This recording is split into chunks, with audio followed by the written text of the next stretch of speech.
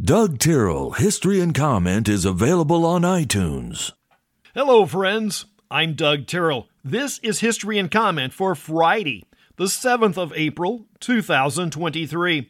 As I work through the events of the day, looking for something interesting, I see the normal collection of events, a few firsts in technology, a couple of political events, and birthdays of entertainers, athletes, and business moguls. Then today is one of the most important days on the Christian calendar. It is Good Friday, or the day remembered for the crucifixion of Christ. By stacking various events, names given in the biblical account, and the coincidence with the Jewish Passover, scholars have strongly pointed to April the 7th, 30 AD, as the actual date for the event. Skeptics would like to discount what can be argued as the most significant series of events in human history. That would be a very difficult proposition, to say the least. I like to understand how things work and why and wherefores, deeper than just the surface platitudes. There are several skeptics that have attempted to disprove the death, burial, and resurrection of Christ. Let's just say that is one of the most certain routes to becoming a believer. There are a couple of points that are most interesting. Several non-Christian historians write of the events, including the Jewish historian Josephus, the Greek Thalius, and the Roman Tacitus. Then there are the hostile witnesses, maybe none more compelling than the half-brothers of Jesus, James and Jude. Both seem to have been highly skeptical of their siblings' claims before the resurrection, and both were later martyred for their belief. We can also place the Apostle Paul in the category of hostile turned convert. Paul was a witness to many of the events of the period. It's not out of the realm of possibility that he was in Jerusalem at the time of the crucifixion and would have been about 25 years old at the time. History does not tell us where he was or who he had contact with at the time. Certainly he was an accessory to the stoning of Stephen. That date is no more than 5 years after. And he had studied for several years under the Jewish rabbi Gamaliel. Paul's conversion is dated no later than the year 36. Paul had nothing to gain from conversion. He was well entrenched in the Jewish society, yet his conversion from rabid persecutor to outspoken apostle is dramatic. Chuck Colson made a very compelling argument. If you've forgotten or never heard that name, that is your loss. Chuck Colson was White House counsel in the Nixon administration and one of 7 staffers convicted in the Watergate affair. After spending some months in federal prison, he came to be a vocal proponent of the Christian worldview. He states how 12 of the most powerful men in the world could not keep a secret for 30 days. Yet the early believers, who were eyewitnesses to the life and times of Christ, were largely martyred, often violently. People do not willingly die for a lie. The numbers of early Christians who were killed extends far beyond the 12 apostles. Their deaths were not in mass, but spread over the known world and often alone. If we take then the biblical narrative for face value, what does it mean? First, it documents maybe the greatest event in human history since the beginning of time. It completely dispels the pagan concept that God is removed from creation and is angry, seeking only vengeance, turning it completely on its head. God is not angry, but instead working to reconcile mankind to himself. The repeated theme in the parables was unimaginable compassion and forgiveness. It provides unquestionable support for the claims that Jesus of Nazareth was divine, God appearing to mankind in human form. That simple statement has been the subject of debate for the last 20 centuries and remains quite contentious. How do we comprehend an all-knowing, all-present, and all-powerful being? We have great difficulty comprehending that there is no known end to the universe. We cannot fully get our minds around the idea that beyond what we can see and calculate, there is another dimension of the spirit world, parallel to ours, and most likely far greater in all terms we can think of, and ones we cannot fathom. I like to ponder on the idea of taking a historical person and placing them in today's society, trying to explain technology. We do not have to go back too far. Benjamin Franklin was one of the greatest minds of his day. Sit him down at a laptop computer and attempt to explain to him how it works and what it can do, in terms he can understand.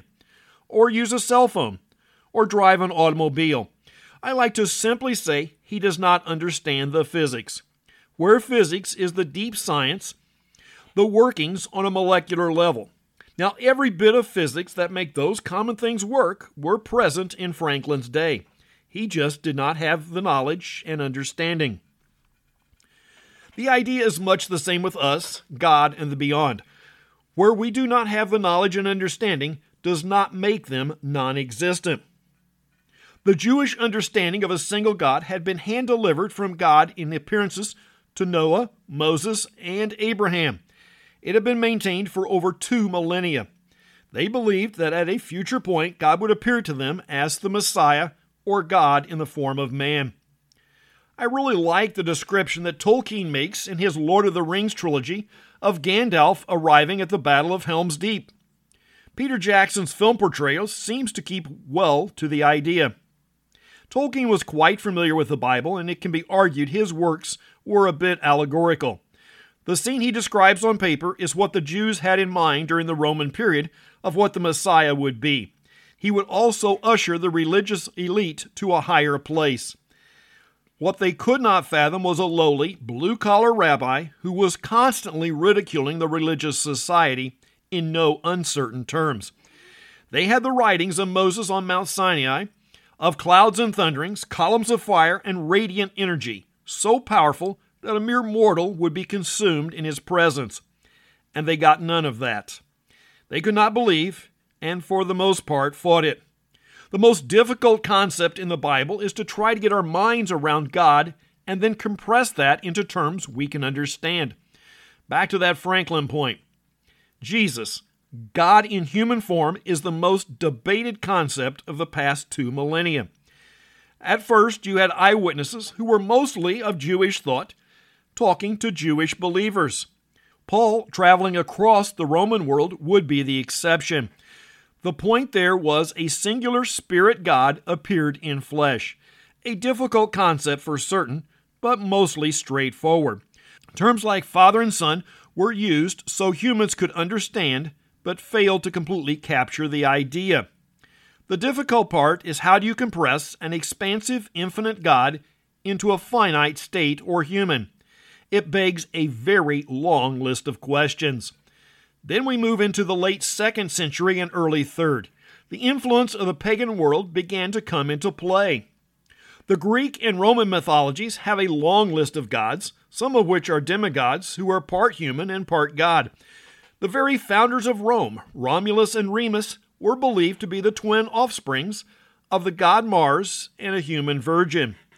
Also contrary to Jewish teachings, the Greco-Roman pantheon was a highly sexual bunch, where adultery and incest were quite common. Somewhere in the mix, the Jewish idea that was hard to explain of a single infinite God who came to earth in the form of an infant became corrupted. We have stated clearly the concept of how an infinite God compressed himself into human is difficult to understand. But the creation of the Father Spirit and a Son Spirit, where the latter is then compressed into a human, is not less difficult, and further introduces another order of complexities of how 2 spirits interact and are related. Then we have further complicated that by adding a 3rd spirit. If the first are Father and Son, what is the family relationship of the Holy Spirit? I ask somewhat mockingly, but is he the uncle? And we want to advocate that all 3 are co-equal, co-existent, and co-eternal. The events surrounding the crucifixion offer a number of places where we see human and divine interaction in ways we cannot get into our little minds, let alone explain. But inserting a 2nd or 3rd spirit does not make them less complex. It's easy to get wrapped around the axle of the suffering on the cross. What is mostly lost on us today is that crucifixion was a common sight, maybe weekly or even near daily occurrence. Maybe tens of thousands of them happened around Jerusalem in that period. The Romans ruled by fear and might. The significance was that for a brief few hours, God separated his spirit from his human form and dispensed all of his anger and wrath on that solitary being, building a bridge where man and God could be reconciled. All of God's anger had been spent in a 6-hour period on the one man, Jesus Christ, paving a way for all of mankind to be reconciled to the infinite Spirit. There are a couple of passages in Scripture that give me great concern. One states, Jesus talking, that if you do not believe that I am He, you will die in your sins. The other, that there will be some who claim to be followers of Christ and have cast out demons in His name, and yet be rejected as being unknown to Him. Back in my working days, I often ate lunch with a guy whose conversations I greatly enjoyed.